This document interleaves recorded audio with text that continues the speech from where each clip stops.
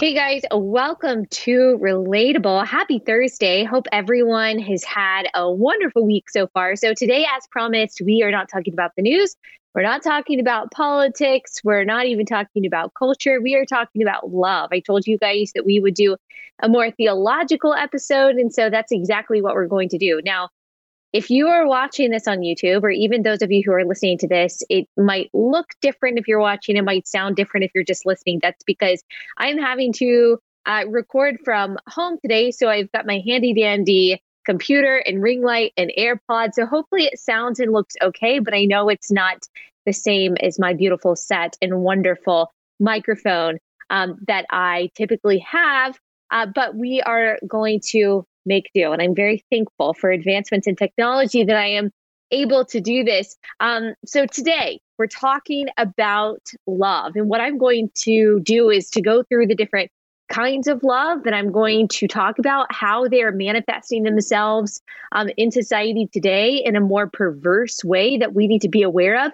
And then what these types of love are supposed to look like and how we should pursue them as Christians. So this is not necessarily like heady theology or anything like that. I'm going to use C.S. Lewis's Four Loves kind of as a basis for all of this and use scripture and, of course, the gospel to talk about what this love means, of course, in light of Valentine's Day. And I hope that you, in this episode, feeling encouraged and feeling uplifted in the midst of all of this craziness. I realize that that's what a lot of us are craving.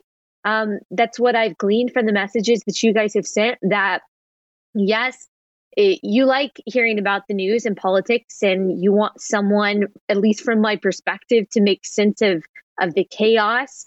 But sometimes what we also need is to just take a step back and to remember what's most important. We actually need that all of the time, but sometimes we need to remove our focus from what's going on in the world and kind of take that burden of trying to know and care about everything off and to remember what grounds us, what keeps us sane, what holds us together, what lifts our eyes up in the midst of all the craziness and the confusion that goes on in the world. So let's talk about it. Let's talk about love. This might be the most bastardized word in the English language, the most misused, the most misunderstood, the most misapplied, manipulated word that we have. Whether it's confusing lust in love or jealousy in love or tolerance in love, we confuse it and get it wrong a lot. And it's not just the secular world that gets it wrong. We Christians get it wrong. The church can sometimes get it wrong. We can idolize certain types of love. And it's really important that we get this right, what love really is, particularly as Christians, because we are constantly told by non-Christians that what we believe is not actually loving, that it is not loving to believe in John 14:6, for example, that Jesus is the way, the truth, the life, and that no one comes to the Father except through him. We are told that it's not loving to believe in Romans 3:23, for all have sinned and fall short of the glory of God, that it's hateful to call sin what God calls sin, to call truth what God calls truth, to share the gospel, to do mission work, to be a Christian in any way that is countercultural. We are told often today, at least, that that is hateful. The only type of Christianity that is acceptable to much of the world today is the one that looks and sounds so much like the world that it's almost indistinguishable. So we have to have the same views on abortion as everyone else, on marriage, on sexuality, on gender, on morality, on politics, on media, on entertainment, on truth. As long as Christians look and sound just like everyone else, we are considered acceptable and loving.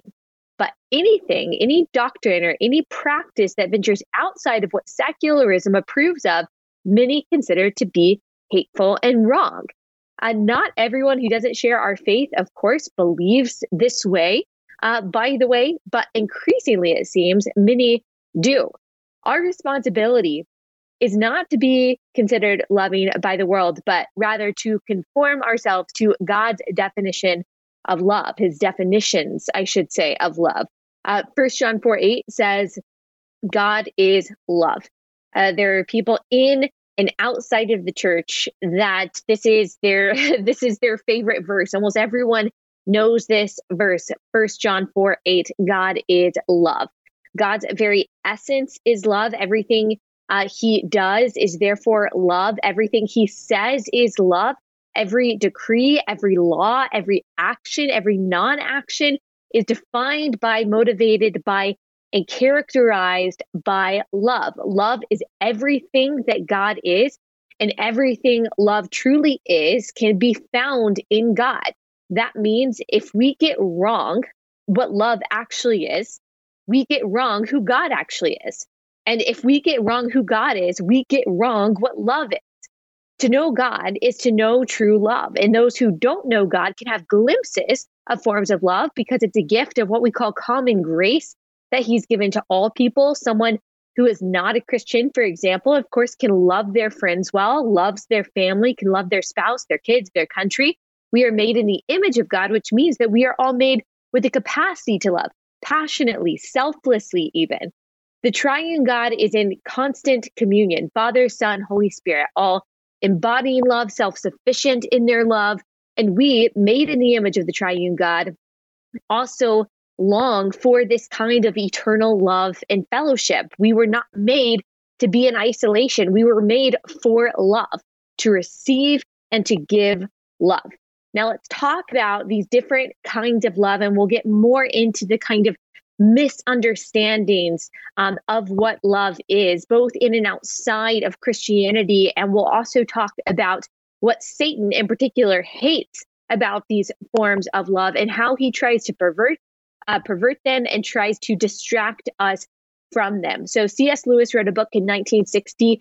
It is compiled of radio talks that he had given in 1958 called The Four Loves. He categorizes love using 4 Greek words. I hope that I'm pronouncing them correctly. I'm sorry if I'm not. So storge or storgi, meaning the natural familial type of love. Philia, meaning a friendship love based on common interests, on bonding experiences. Number 3, eros, meaning romantic love. And then number 4, agape, meaning unconditional love. But first in the book, he discusses affection and the different types of affection that we see and that we experience in life. And he categorizes affection in 3 main ways: need love, gift love, and appreciative love. And here is how he defines them. Quote, need love cries to God from our poverty. Gift love longs to serve and even suffer for God. Appreciative love says, we give thanks to thee for thy great glory. Need love says of a woman, I cannot live without her. Gift love longs to give her happiness, comfort, protection, if possible, wealth. Appreciative love gazes and holds its breath and is silent, rejoices that such a wonder should exist, even if not for him, will not be wholly dejected by losing her, but rather have it so than never to have seen her at all. These are the kinds of love that all of us experience, Lewis argues, in our lifetimes. And he also argues that we experience them in 4 different contexts or ways. And so number 1 is through that storge love, the kind of familial love. This is a natural kind of love that, for example, parents feel for their children. It is involuntary, it's innate, it's almost just there. We just have it. We love our family, not necessarily because they share our common interests or even because of the quality time that we've spent together, but because we just do. Evolutionary biologists would say this kind of love exists innately for the sake of the perpetuation and protection of the human species. So, for example, the protectiveness and affections that mothers feel toward their young is what compels her to keep them safe from predators, to make sure that they have food and to help them grow into strong and capable adults so they then can have children and do the same thing. And as Christians, we see that this is part of our humanity because God made us this way, not just because we are his image bearers, but also because it is what helps perpetuate human existence. Of course, because we live in what Christians call a fallen world, a world that has been marred by sin, tainted by sin since the disobedience of Adam and Eve in the Garden of Eden. Not every mother or father loves their child well. Not every parent-child relationship is defined by this overflowing natural love, but that is how it should be. parents and children and siblings possess this kind of familial, diffusive, natural love toward each other. This is the kind of love that we most innately feel, and usually loves without bias, loves through mistakes, loves with familiar affection, and weathers many storms because it's just there, because it is natural. Not necessarily by choice, but almost because we are born with this sense of loyalty to those who are related to us, especially those in our immediate family. This is necessary. This is a good form of love. Then there is philia love, which Lewis describes as the friendship love that can occur naturally just through clicking personalities, but also is created through bonding experiences or shared interests and common goals. This kind of love can be a need love, is what he would call it. Many of us have been in a time when we feel that we desperately need a confidant or a companion to share life with platonically. We want to talk to someone who's gone through a similar experience or season.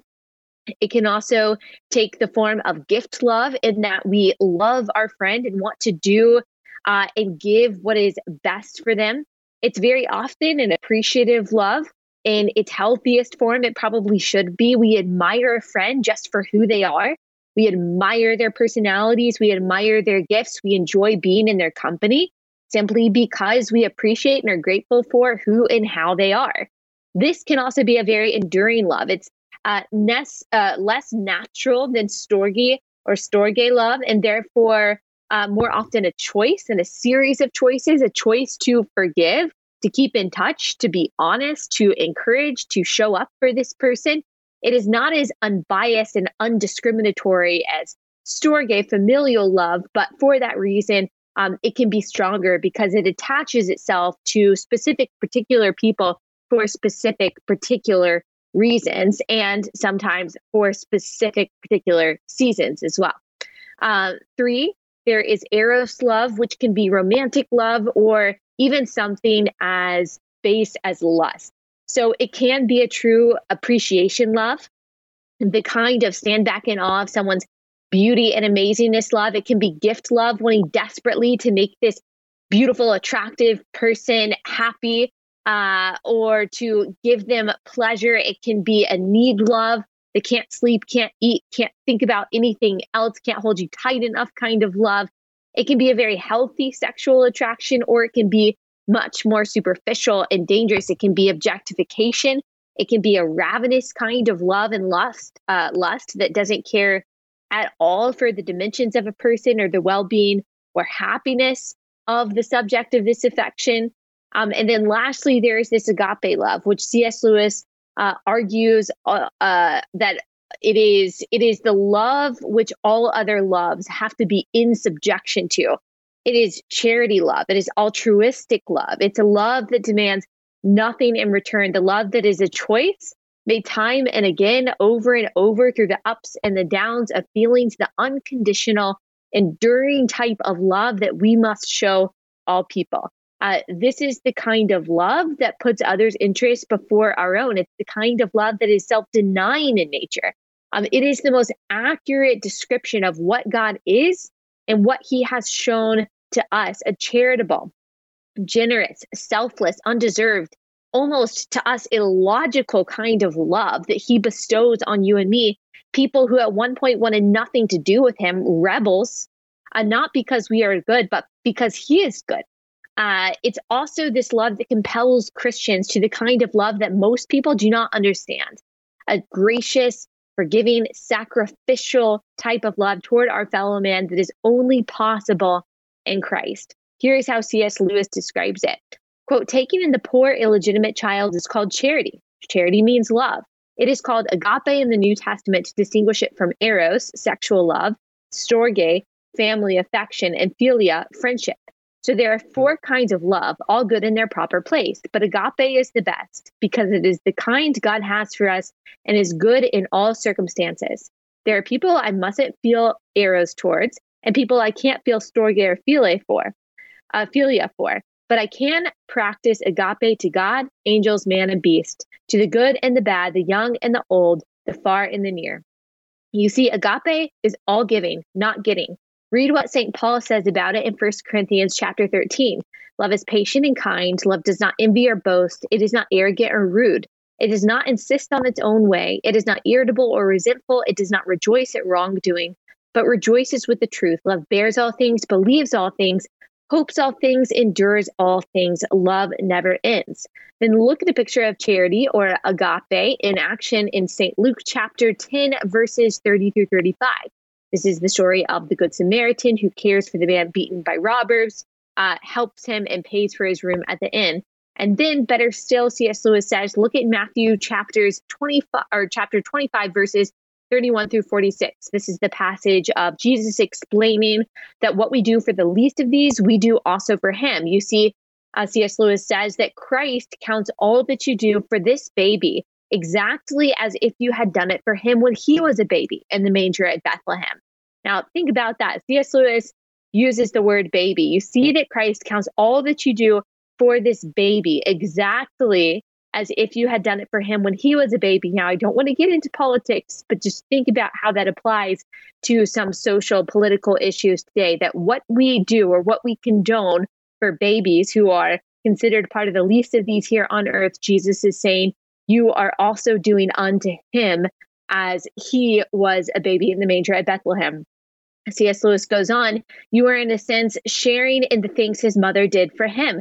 Giving money is only one way of showing charity. To give time and toil is far better, and for most of us, harder. And notice, though it is all giving, you needn't expect any reward. How you do gets rewarded almost at once. So this is the kind of a nonsensical love that God calls us to. It's not a natural love. It's a supernatural one. In ourselves, we want reward. We want return. We want recognition. But agape love is more concerned about the receiver of the love than it is about recognition or return or reward. So satisfied is agape love and simply being loved that it doesn't need to be reciprocated to persist or to be joyful or to be grateful. That is God's love towards his children, which are those who are in Christ. That is how he has called us to love one another. We all fail at this on a daily basis. I know I do, in how society as a whole, often the evangelical church included, has failed to teach us what love really looks like. And Satan is taking advantage of all of these misapplications and misinterpretations and distractions from love. And I will describe all of that in just 1 second. First, I got to tell you guys about a relatively new sponsor, and that is Score Master.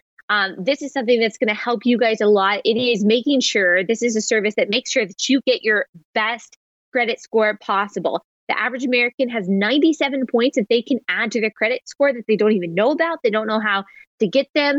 And Score Master helps you do just that. It's not credit repair, it is credit science, and it helps you get the points that you need and that you should have very quickly. In fact, the average Score Master user at 61 points in 20 days or less, and getting your plus points back can save you a fortune before you apply for a loan or credit card or refinance your home or buy a car. Score Master is also really great for business owners who use their credit score to finance their business, or if you're a mortgage broker, you need an edge and love getting your clients better deals. This is a really great service for you. It's awesome for everyone. It even shows you the score consequences of spending too much or of identity theft. No one else does what Score Master does. It's the only service like it. And you can enroll in minutes, really easy, really quick. And you can see how many points you can add to your credit score and how fast. So just visit scoremaster.com/Allie. That's ALLIE. That's scoremaster.com/Allie.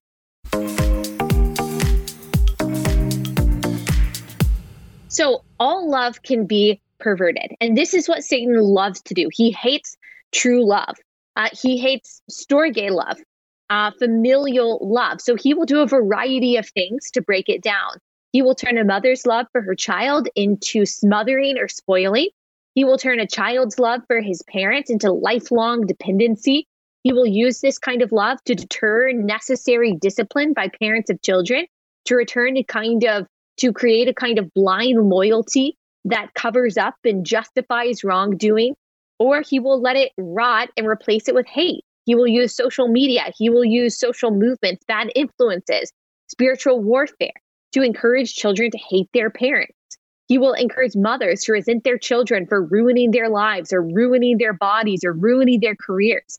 He will tempt fathers to take out his stress on his wife and children through bitterness, abuse, or cruelty. He will drive brother to hate brother like Cain and Abel, or sister to be jealous of sister. Satan hates that we are made in God's image and naturally have a propensity toward love of our families. He hates how the family structure reflects the gospel, how marriage between a man and a woman, as Ephesians 5 tells us, reflects Christ and his bride, the church. He hates that parents' love for their children, either biological or adopted, reflects God's intense love for his children and gives us a glimpse into the sacrifice that was made when God sent his own son to die on the cross on our behalf. He hates everything reminiscent of God and his love. He hates all things related to him, anything that reflects him. So he will either pervert it or he will do away with it. And that's why he always relentlessly has his eyes on the family. He wants to break it apart. He wants to break it down. He wants to weaken it. He wants to redefine it to the point of being completely arbitrary, replace it with the state or any other entity so that the gospel reflection in it so naturally and powerfully has will be done away with. He wants to convince mothers to kill the children in their womb. He wants to convince fathers to walk away from their responsibilities. He wants to convince children that their parents hate them. He wants parents to be made to believe that they have no special authority over their child's life. He wants husbands and wives to grow bitter, resentful, nagging, dissatisfied, constantly wondering what they're missing out on outside of marriage, willing to fantasize to detach from their marriage. He wants their love to grow cold. He wants them on edge with each other, constantly looking for flaws instead of covering faults with love. He wants irreconcilable differences. He wants infidelity, either in thought or in action. He hates marriage. He hates the parent-child relationship. He hates adoption. All that God created to be good in the family, he wants to destroy. Storge is a type of love, and therefore it is a love that Satan hates, and he will go after. He hates philia love. He hates the common grace gift of camaraderie. He hates the intimate friendship that we see between, for example, two people in the Bible, David and Jonathan, a relationship that our modern Western sensitivities can't even read without wondering if there was a romantic aspect to it. But in reality, was absolutely a form of philia, friendship love that we today, unfortunately, are scared of, that we often run away from. Christians in general today don't seem to do a good job of encouraging intimate friendships. Friendships builds not just on admiration and appreciation, but on vulnerability, a willingness to carry one another's burdens. Many people in church, I've noticed, see the people that we worship with or that we go to Sunday school with or in small group with as just one compartment of our lives, but aren't our real friends that we're willing to actually struggle with, to live life with. A Christian term that we hear a lot is do life with. I know that's not true for all of you. Many of you, thank the Lord, do have deep, abiding friendships that you found in the church. But I also know that many of you don't. You've tried. You've tried to get plugged in. You've tried serving at various ministries. You've tried to pursue friendships, but you keep getting the feeling that the people in your class or your group or the people that you're worshiping with, that they don't really need to be your friend, that they aren't interested in truly getting to know you and being a part of your life. Or the people around you at church, you feel like they don't talk about real things, or you hear them talk badly about someone else or gossip about someone that you know, and you don't feel comfortable opening up to them. They give you the feeling that they can't be trusted with your secrets or your sins or your struggles. And so everyone just kind of stays superficial. Deep friendships can be really hard today. And Satan likes it that way. He relishes in how isolated we've become. Even before this past year, he adores this kind of hyper individualization that we've allowed to dominate our lives by way of personalized technology, social media. He enjoys seeing that we have been locked in our homes without being able to meet the love needs that all of us have as human beings. He wants us to feel fragile and fragmented and alone. He loves to get people into isolation so he can throttle them, tempt them with doubt, with self-loathing, with despair. Just as he tempted Jesus in isolation, he will tempt us in the same place. He wants our minds. He wants our hearts. He wants our joy. He wants our peace. He wants it all. He hates it. He hates good things. He hates that which reflects God. He hates you. He hates us. He hates the image of God in us. He hates the goodness of God displayed in friendship. He hates the light and transparency that confiding in and confessing to a friend brings. He hates the burden sharing of friendship. He hates the laughing, the levity. He hates the forgiveness, the endurance of a good friendship. We are called God's friends when by grace through faith we are saved from our sins. So no wonder Satan hates it. He doesn't want any earthly representation of it.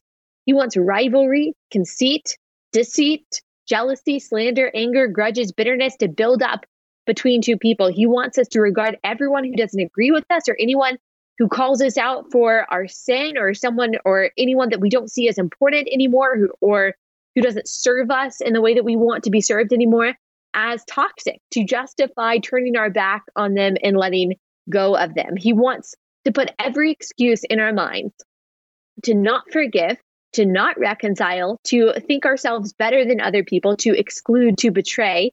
He wants people to find better friendships outside the church than within the church. Rosaria Butterfield is a Christian author. She lived as a lesbian for over 20 years before becoming a Christian, and she talks about the strong community and friendships that she felt among other LGBTQ people. Christopher Yuan, he's been on my podcast. He shares a similar story in his books.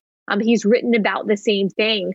Friendships and identity subcultures are very strong, and it's part of what makes them attractive. We all want to belong. We all want to be understood. We all want to have some kind of identity. We want to bond with people who have common interests and experiences and struggles. Friendship is something that we all long for, and we will take it just about anywhere that we get it. If the church is not offering better, deeper, more enduring, sweeter friendships to people, to lonely people, to people struggling with sin, which is all of us, by the way, to single people, to people often rejected by society or rejected by their families, then we are failing. No one in our churches today should feel lonely. And I'm thinking, as I am saying this, by the way, of all the times that I have failed at this and all the times that I have also felt like I have been failed in this, all the times that I did not greet someone who looked unfamiliar at Sunday service, or all the people that we haven't invited into our home, or all the people sitting by themselves that I haven't bothered to even wonder if they actually want to be alone, or if they're quietly hoping someone will notice them and welcome them. I'm thinking about churches I've been to in the past where there were 100 different hurdles to jump over to get into a small group where everyone already had their established clique and just were not interested in opening them up, where I felt just kind of ignored. I think about the times I've tried to build friendships with people in a church, and there's just no reciprocal desire to get past the service, a surface level relationship. And I just feel like sometimes I haven't known what to do. And so if that's you, I know I've been there. I have failed in this. I have been failed in this. So I can't pretend to have all of the answers to formulate perfect friendships.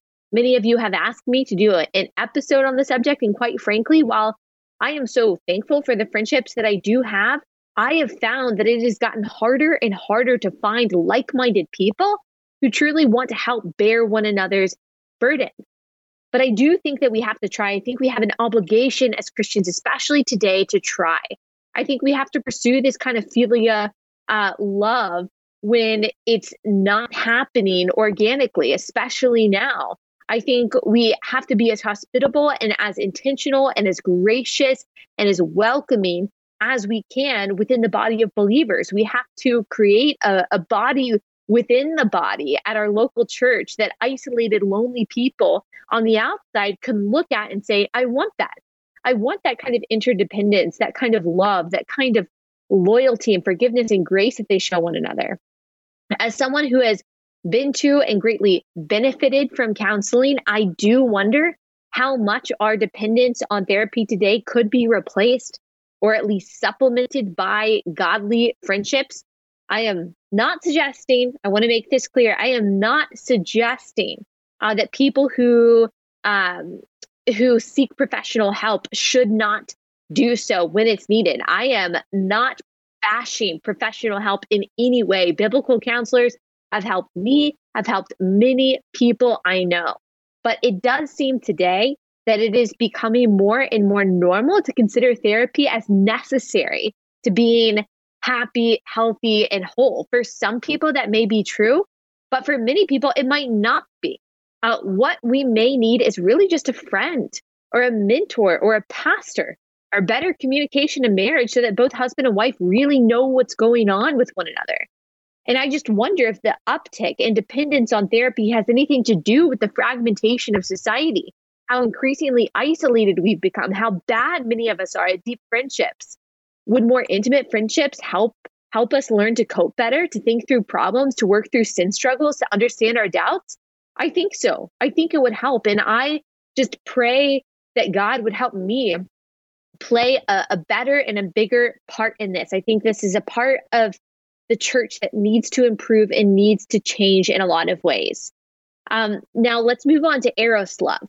It may surprise you to hear me say that I think Satan also hates Eros love. But if he had to choose, this would be the one that he would allow to dominate people's minds and replace all of society's understanding of what love is, but he still hates it. And the reason why Satan hates Eros love is because in its healthiest, holiest form, it is a natural, good part of human nature that attracts us to a mate so that we will be bonded, not just emotionally, but physically, and through that, enjoy the gift of sex that God has given married couples, and also, if God's will, to produce children through it. It is an intense, overwhelming feeling that you get when you first fall in love with someone. It can cause real joy, real happiness, real gratitude, real appreciative love, gift love, need love. It can make us rejoice in God and thank Him for the recipient of our attraction and affection. But because it is a feeling and one that is largely based on external, superficial factors, it's also very malleable. It can be very quickly perverted into lust, objectification, jealousy, possessiveness. It can justify things like pornography, which is the objectification and degradation of image bearers, no matter how you spin it. It can lead to idolatry, making us believe the person we desire is our only ticket to happiness and satisfaction. It can be very hard to control because it may feel like it overcomes us, but it's not inherently bad. God has given us the capacity for Eros because it's that magnet that attracts us to someone. It's an important form of love. It's a very gracious gift as a form of love. It's not a lasting form of love, though, and it's not sustainable. We just can't have the can't eat, can't sleep, can't think about anything else feeling about our significant other forever and ever, because we have to live our lives. We have to eat. We have to sleep. We have to work. We have to be able to focus on other things. Eros will eventually give way and should eventually give way to a deeper, more enduring kind of love in a marriage, and it should. That doesn't mean that attraction and excitement just goes away forever, not at all. But it does mean that the force holding two people together is not just ravenous, raw sexual attraction anymore, but rather commitment that's chosen continuously. Eros can be very blinding. You've heard the term love is blind. That's talking about this kind of love. It can blind us to people's faults, to the things that they do that annoy us, or to very real character flaws. And again, that can be good at the beginning of a relationship because it encourages us to make these promises and commitments and to seek someone's happiness at all costs. But eventually the rose-colored glasses are taken off and we are forced to really know who people are. And when we truly get to know people on a deep level, the person that we fell in love with, we know their anxieties, we know their fears, we know their struggles, we know their sins, we know their weaknesses, their flaws. Then we are made to choose over and over again to love them, to stay committed to them through anger, through annoyance, through disappointment, through distance, through hardship.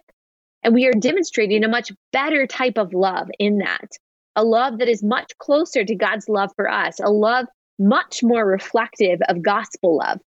And it's that love that Satan wants to stop at all costs. As long as he can stop Eros from getting there, from evolving into agape love, then he can keep us where he wants us, as long as he can convince us that, for example, sexual health just means having sex with as many people as we want, and that consent is the only qualification for what it means to have a healthy sex life. Not exclusivity, not chastity, not commitment, not marriage, not emotional stability, not true love. As long as he can convince us that objectifying people and lusting after people and coveting other people's spouses is normal and fine, he can keep us in this perverted state of Eros that prevents us from agape. Satan doesn't have to tempt us to hate, to tempt us to sin. He just has to pervert love, to redefine it, and to tell us that it's okay. And it's all in an effort to prevent us from giving and receiving that greatest type of love, which is agape love. Agape love is a choice that is empowered by the Holy Spirit to love others as we have been loved by God, to care for others as God calls us to care for them, to forgive others as God has forgiven us.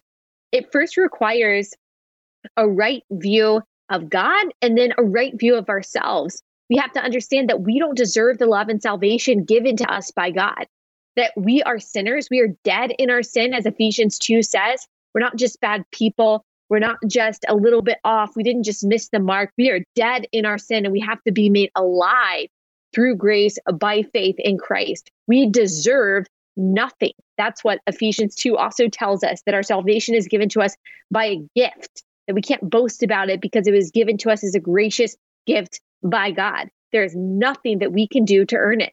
God has every right and reason to cancel us forever because we have sinned against him. But because he is so exceedingly gracious, he chose instead to send his son to pay for our sins, that we could be reconciled to him, forgiven, and live with him forever in glory and peace and joy.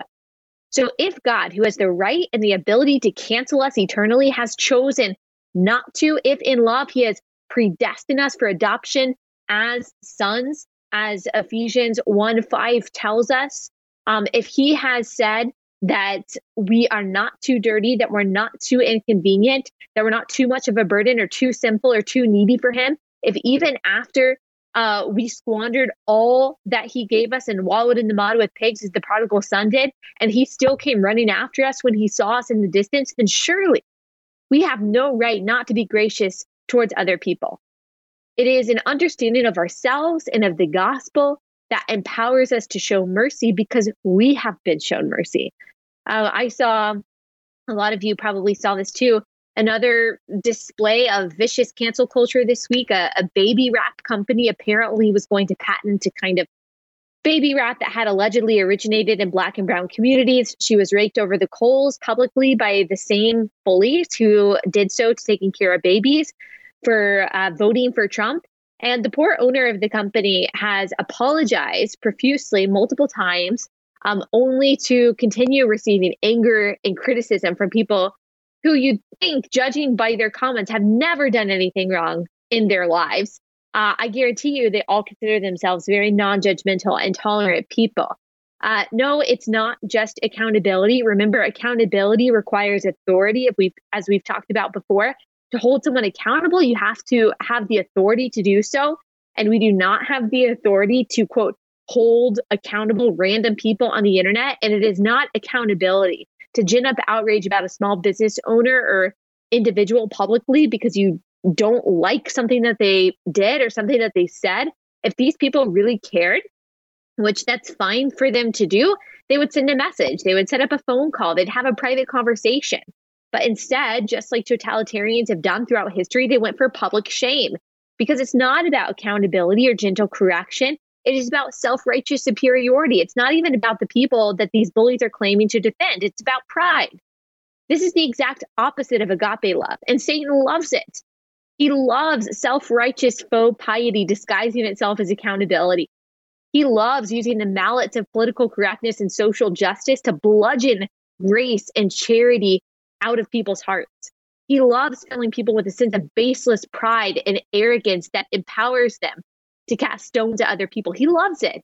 He loves the bullies. He loves to see people bullied. And he loves when people kowtow to bullies rather than appeal to the authority and the forgiveness of God. It brings him happiness because it pushes out the possibility of agape as a defining feature in our hearts and in society. Satan has not just replaced agape love with this kind of self-righteous indignation, this hypocrisy, this non-forgiveness and cruelty that we see, unfortunately, in our political and social sphere today, but also with a more subtle but equally damaging alternative, which I've written a book about and have talked about many times on this podcast, and that is self-love. We've heard the phrases over and over again, you can't love other people until you love yourself, or Jesus tells us to love our neighbor as we love ourselves, so we must read that as a command to love ourselves, and loving our neighbor is predicated on our ability to first love ourselves. But that kind of mentality, those phrases are actually a misunderstanding of what love really is as God defines it.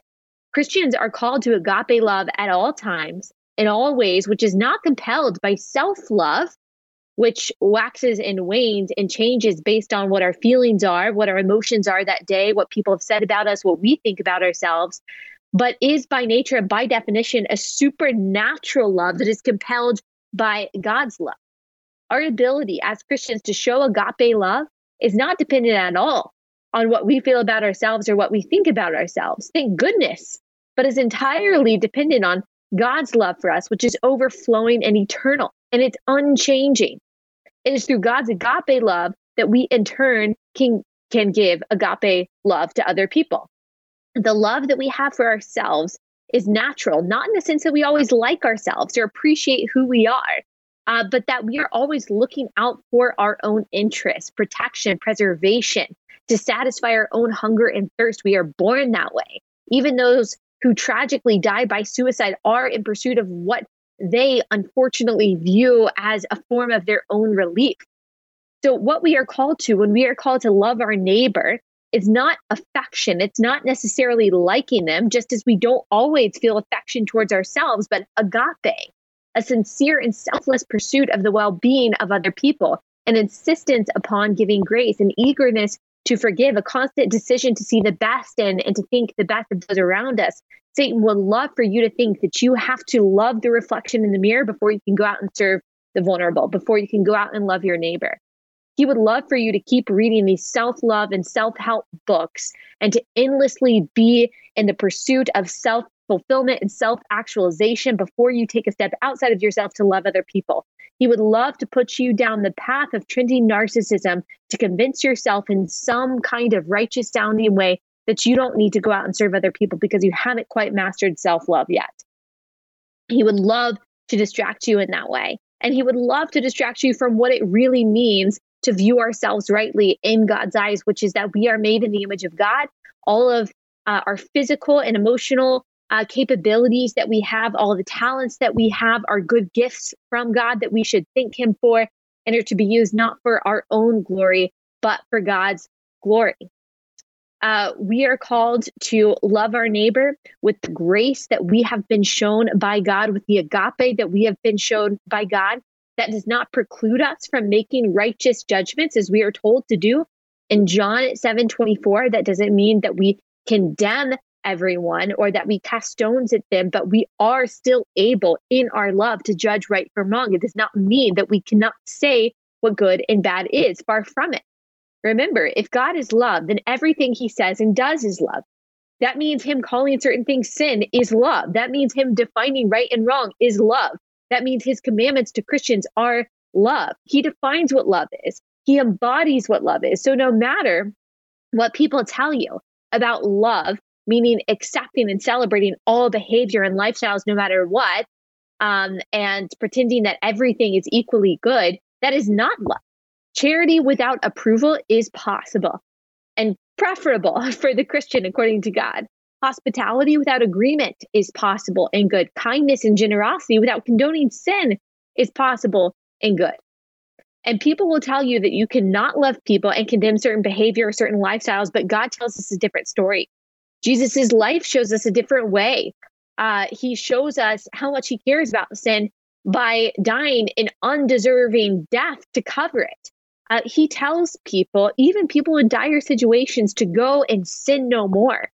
And if God says something is good and right and true, or God says something is wrong and dark and bad or false, then we are absolutely being loving by agreeing with him and sharing that agreement with other people.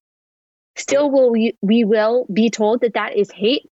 And when we are slandered in that way, rather than reacting in anger, we bless the slanders, we pray for them, we share the gospel with them. That's agape love. That's what Christ compels us to do. That's what he enables us to do. That's what we so often fail to do. Nevertheless, it's what we are called to do. Agape is impartial. It doesn't try to love some kinds of people more or less or better than others when it comes to this kind of sacrificial service. It considers everyone more significant than ourselves, as Philippians 2:3 tells us. It's the exact opposite message that we are hearing from the world today. And it's incredibly freeing that we do not have to meet the world's demands of righteousness and love and goodness and compassion, because clearly, as we can see from the behavior of so many people, especially when it comes to the cancellation of those that we simply disagree with, that they don't know what love is, that they don't actually know what empathy and compassion is, all of these things that they say that they embody, unless they know God and agree with what he says is good and right and true, what he says is love and hate and right and wrong. They don't know it. And it's our responsibility to continue to show and to steward what love actually is without abandoning God's standards of right and wrong, because he is our example, not just in love, but also in morality and in truth. He can empower us to bring all of those things together.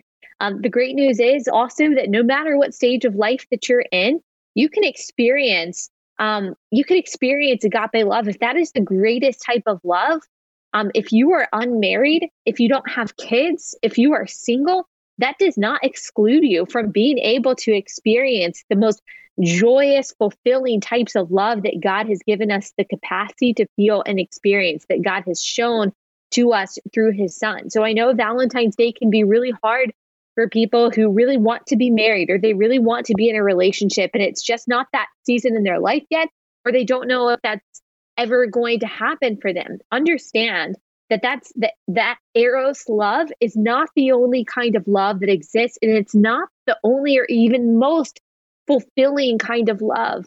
The friendship love that God has given us, the familial love that God has given us, and most importantly, the agape love that God has given us can be experienced by all people. And I pray that we would get better, that I would get better at showing those types of love to people that need it, because that's what we need. We need a lot of love right now. Yes, we need truth. Yes, we need biblical unity. Yes, we need clarity and confusion and all of those things, but we need a whole lot of love right now. And I pray that we would do that rightly. We would do that obediently. We do that in a holy way that reflects God and his gospel. All right, that's all I got for today. Happy Thursday. Happy Valentine's Day. We will be back here on Monday.